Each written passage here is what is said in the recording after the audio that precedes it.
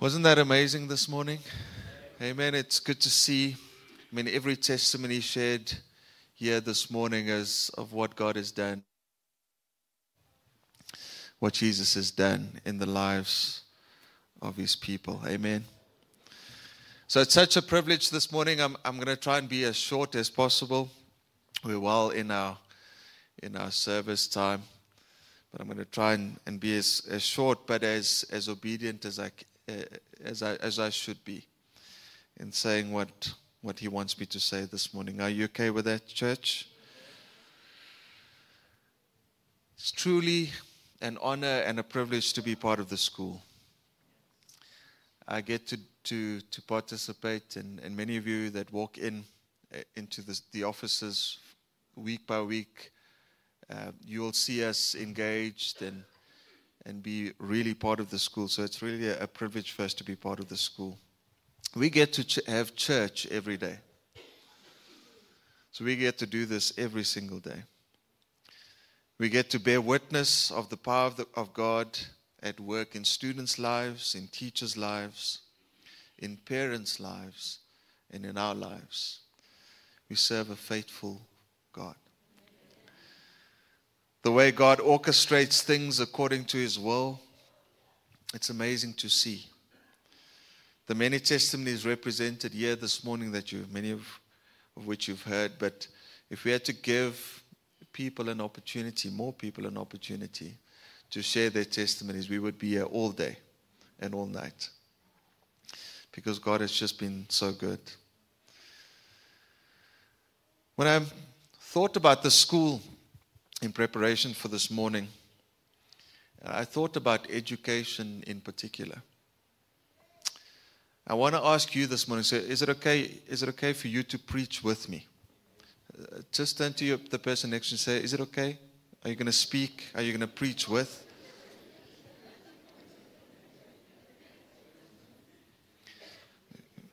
In Afrikaans sê ons, hy vra mooi mos.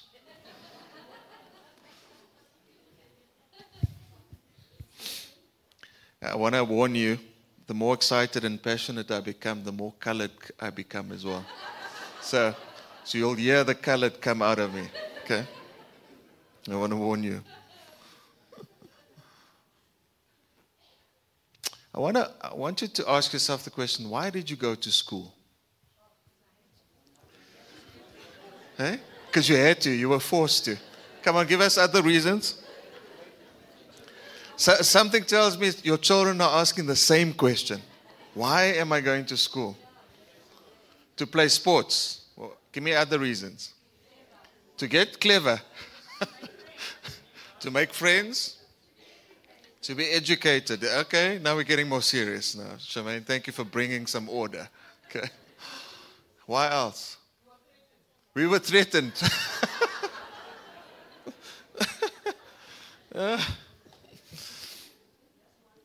Yeah. Yes. For the girls. Okay. Reinhard. Yeah. Many of us have reasons, right? Some of us might say to let them learn. So that's why I send my kids to school. Right? I'm sending them there to learn. Who's that? Who says that? Right. Okay. We're on the right track. Some may say it's to develop skills that will allow them to get good jobs one day, make positive contributions to the world. Who says that? Right? Some of us might have very different reasons. They would say things like, my kids have opportunities today that I didn't have. So it is to give them those opportunities. Who says that? Right? In the colored community, I warned you, right? In the colored community, I was reminded about the things my parents would say. My dad had grade 4. That's what he had. My mom had grade 10. So for them, their reason was, essentially a way to lift us out of poverty. Right? So they said to us, you have to go to school, and then they beat us. Right? Can I get a witness? Right? They beat us into submission until we actually got an understanding that education is important. Right? So we focus on education for whatever the reasons are. We know it's important, and there are outcomes from those decisions that are good, right? I mean, look at everybody in this room. You've been touched by education. You've come through a form of education. You're still learning where you are today, right? So it's a good thing. We know that education is an important part of our lives, and setting goals in this sphere, look at that. Can you see that? Look, in this sphere, this strata is good. And it's something that we would like to see for ourselves and for others, right? My message is entitled today, To What End? To what end? Ask the person next to you, to what end?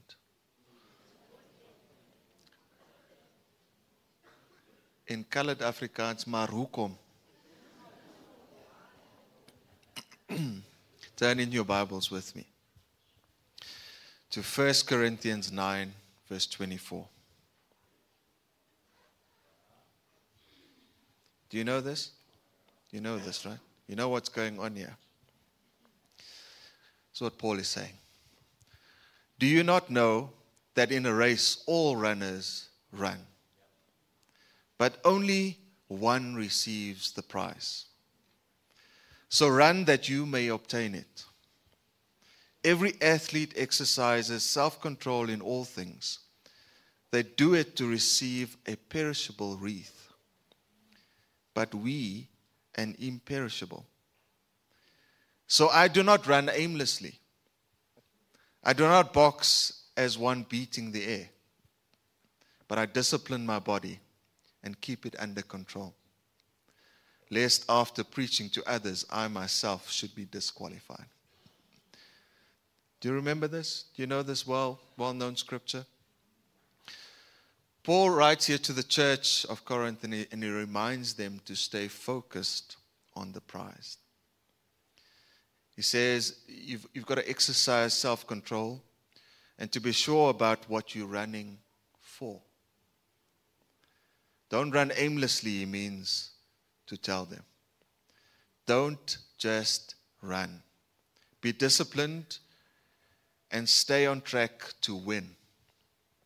He makes an important distinction as well between receiving prizes that fade away, that are temporal, and the distinction between the prize that is of eternal value. It is important. Early on in the chapter, you can go and read it for yourself. There's a dispute going on about paying preachers for preaching within the church. And he makes the argument in the passage of Scripture that, it's right to actually do this. You have to pay preachers for preaching in the church, doing their work, right? But he says, but hold on, that's the right. That's temporal. And if that's a problem, I forgo it in exchange for something that is of eternal value. Are you with me, church? So he says, he makes the point on staying focused on what is eternal by doing this. He has the right to accept payment, but he surrenders his right, lest it becomes a stumbling block for what is more important, which is preaching the gospel. He forgoes the temporal in exchange for the eternal. So, where's Marika? Marika, you're having an influence on us. Some observations from the text. How much of our decisions have any bearing on what is temporal versus what is eternal. I'm not talking about what a decision on what brand of toothpaste you use. Right? Just by the way, Colgate here, just so you know. So it's not about those small, insignificant decisions that we are faced with. It's about the decisions that we make on why school. It's the decisions that we make on why do we work in IT? Why do I work for R&B? Why work? It's those decisions. Are you with me, church? How much of what we have invested into these things will be of eternal value and what will fade away? What is the goal then for us? What is the mark that Paul is talking about? What are the reasons for doing what we do? I ask again, to what end? Therefore, have you heard that word in the word before? Therefore. Frontline Christian School is not just a school. It doesn't just focus on the temporal, but on that which is of eternal value. You heard it here this morning. We give them Jesus. We preach the gospel of Jesus Christ. We train and instruct them on the word of God. We teach them how to pray. We worship together. Rainy. We break bread together. That sounds like church, doesn't it? We walk in discipleship journeys together. Parents and teachers, teachers and students, board members and students, we run to win. We don't fight aimlessly with the focus on the temporal, but rather on that which is eternal. So when we talk about why school, it's with eternity in mind. It's not just school. Yes, we will train them to be the best lawyers. Amen? We will train them to be the best teachers, the best social workers, doctors, administrators, tech and IT leaders, drone operators. Where's Travis? Drone operators, engineers, and politicians. Yes, we will and we are. But there will be men and women of God in these spheres, these stratas of society, changing and transforming it so that it looks like Jesus. Why? Because they are there. That's you and me. When I step into my banking day job, the question to me is, Kirk, does R&B begin to look like Jesus when you're there? It's a question, observations. Our focus is not on the temporal, because it's on that that's eternal. If it was just about sending your child to school so that they can learn something, without Jesus, it means nothing. If it is about just sending your child to school, to this school and any other school, to just learn a skill without Jesus, it means nothing because it fades away. It's temporal. So don't get me wrong, church. We are going to teach them how to develop skill, so that when they go, they transform society. But without Jesus, it means nothing. Let's just put our thinking caps on for a second. Can we do that? Education is such an important pillar of our society. Think about the spheres in society that is impacted in some shape or form by education. Education is the access point, and an entry point into almost every sphere of society. Let's think for a second. Entrepreneurs, do you need to know something about something? These are the people that start new ventures and employ others. Does education impact them? Think about the finance sectors. Do you need to know something about that? Do you have to have an education to influence it, to change it, to transform it? Think about lawmakers, the medical field, builders. I don't know about you, but if my builder hasn't actually learned how to build something, can you imagine what your house will look like? Administrators, the Internet of Things, artificial intelligence. Who's using ChatGPT? Please let it not be the students. Robotics. So when you see we have a vision up there that talks about impacting the spheres or the stratas of society, what we are saying is that those spheres are to look and sound and be impacted by Jesus.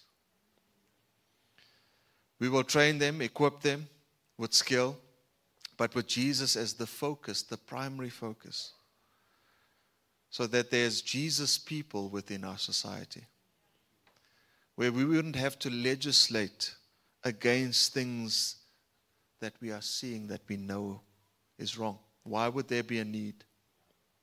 Why would there be a need to point out and say, we're not going to do that, when everybody is doing what Jesus desires? So law is not the answer. Jesus is. Amen.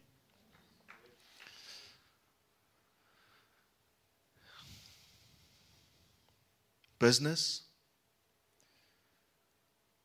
What would honor Jesus? Education. This is what would honor Jesus and impact a nation. Who's project management? Who's in project management here? Anybody in project management? Who has ever managed projects?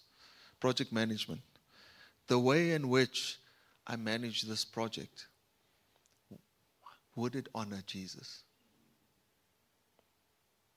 So it's not a focus on what we do, church. It's a focus on who does it through us. It's with eternity in mind.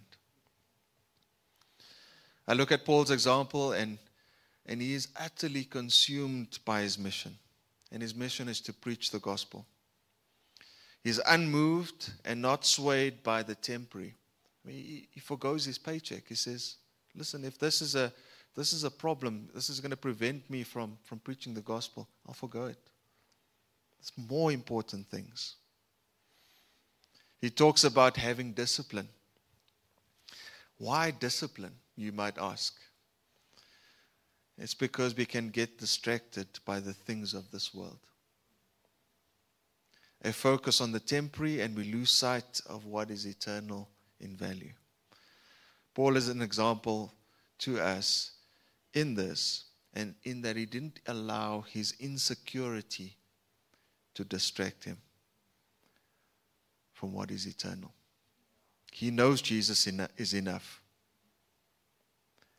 You know what happens when we start focusing on the things just in front of us? It's usually driven by two things. It's driven by fear. Right? Did you hear my dad? He said, you need to get an education. Why? Because you need to lift yourself out of poverty. What was that driven by? Fear that I would be in the same position.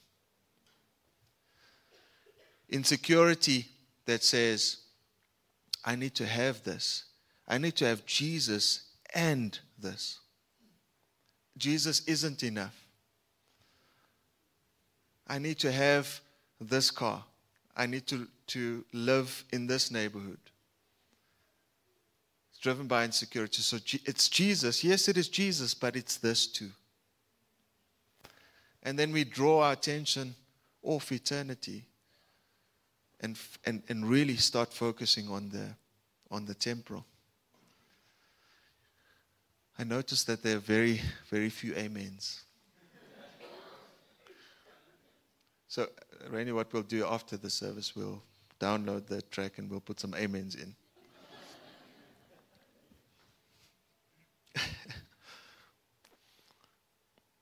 I need to make a plan for my son and this son and daughter of mine. They need an education so that one day they can leave this country. That can become a reason. Our decisions are driven by fear and our own insecurities. And we become distracted. Mom and dad, they need Jesus.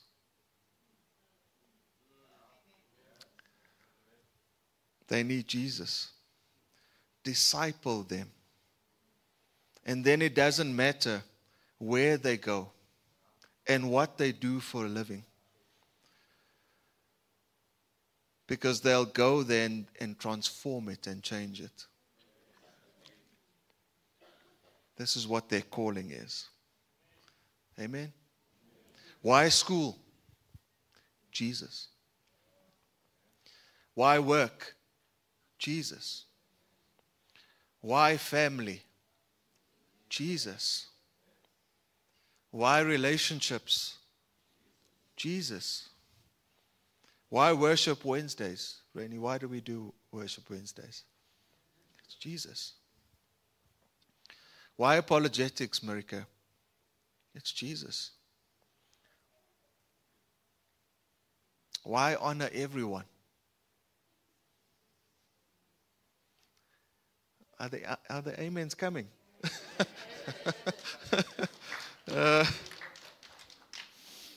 Why frontline? Why do we exist?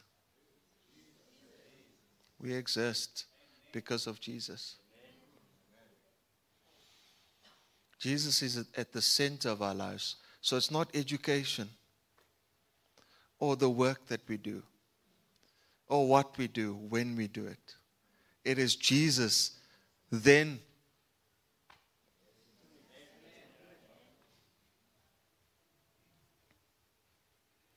every breath I take is about Jesus. Not about the things, but about King and kingdom.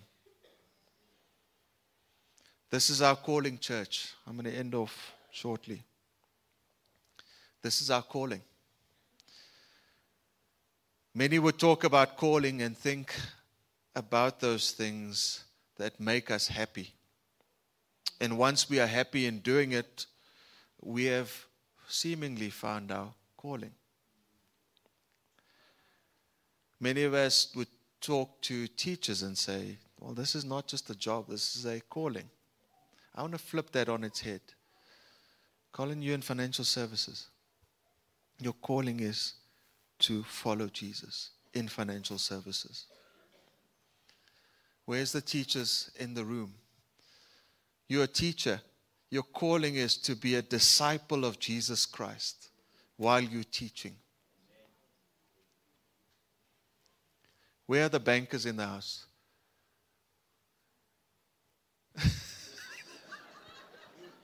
I'm not going to repeat what was said. We have bankers in the house.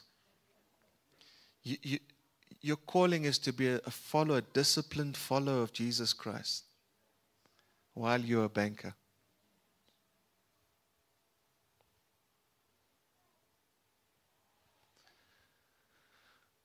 I'm thinking about Eskom now. Should I go there?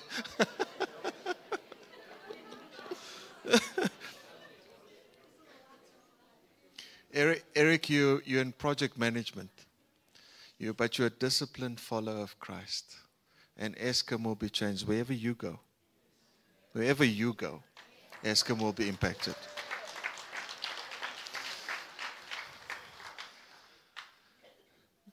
Now, I've got a version of Matthew 28, verse 19. It says, to the leaders of Frontline Church, you go and you make disciples. That's not what the true version is. To the elders of Frontline Church, you go make disciples. To the teachers of Frontline Christian School, it's your job to make disciples. Is that right? What does it say?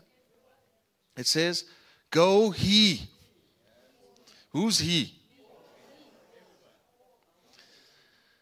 Turn to your neighbor and say, I think he's talking about you.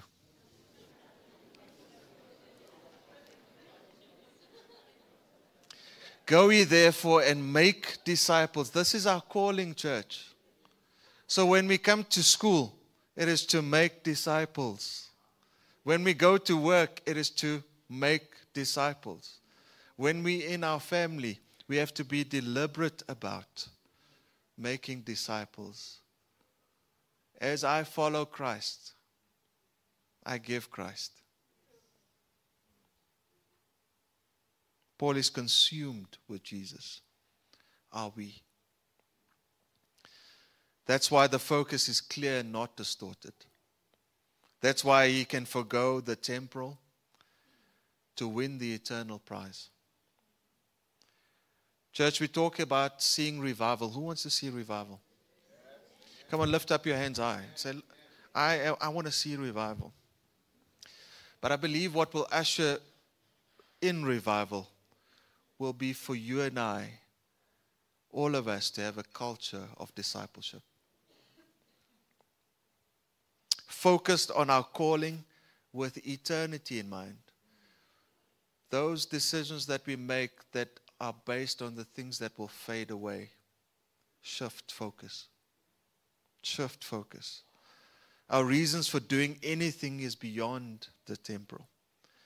It's not driven by fear and insecurity that focuses us on the temporary, but with eternity in mind. Here's the question, church. Where are we? Are we aimlessly beating the air and missing the mark? Let's evaluate it for ourselves in those areas of our lives that need to be reorientated and focused on attaining the prize. Howie, I'm thinking about your fitness business, your disciple while you're doing your fitness business. Pastor once said, I think it was, could have been late last year. I think so. You said, we're either discipling the world for Jesus or the world is discipling us. Evaluate for yourself the reasons we have given ourselves that revolves around the temporary and not the eternal. It's our opportunity today to realign our focus. I want to say this in closing. Faith is connected to the eternal. Without faith, we can only see this life. So we end up storing up for ourselves things that Jesus is never impressed by. Let's bow our heads and close our eyes. I'm going to ask you to take a moment to evaluate, reevaluate. Look at the decisions. Allow the Holy Spirit to lead you in this way too. And ask the Lord to reveal those areas of your life that it has been utterly focused on what is temporary and not eternal.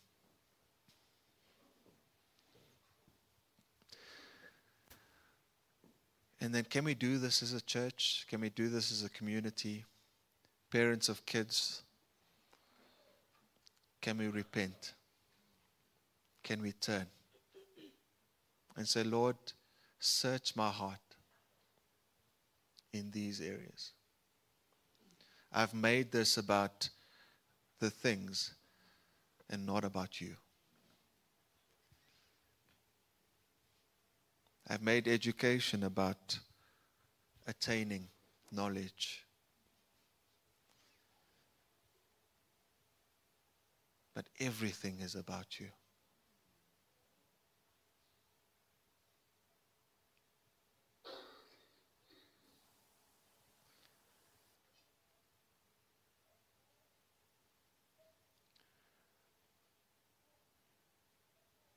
Right where you are, I want to ask you if the Lord has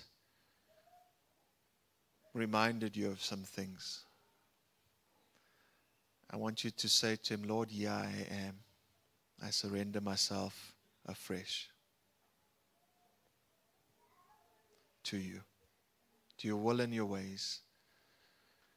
As a father, when I approach raising my children, it's not from a place of fear, not from a place of my own insecurity, but with eternity in mind.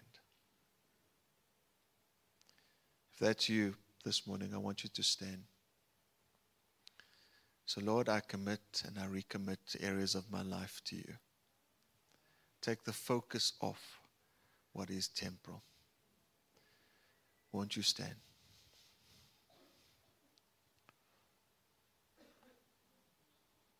Yeah.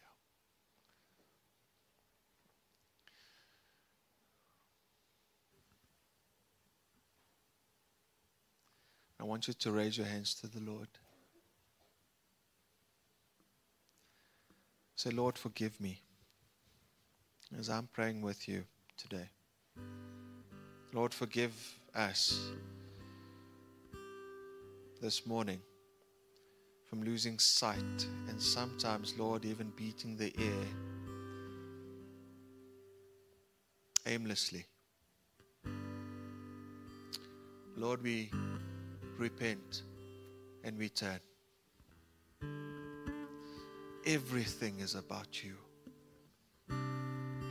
Not just a portion of my life, not just about education, not just about my work. Everything is about you. My family is about you. My neighbors is about you. This community is about you. So Lord, help me to reorient my life, redirect, change, shift my focus, Lord. Holy Spirit, remind me to focus on you, to place my faith in you, rather than those things that are temporal, that fade away. Help me, Lord, to live with eternity in mind. So when the tough times comes in this life, I can look to Jesus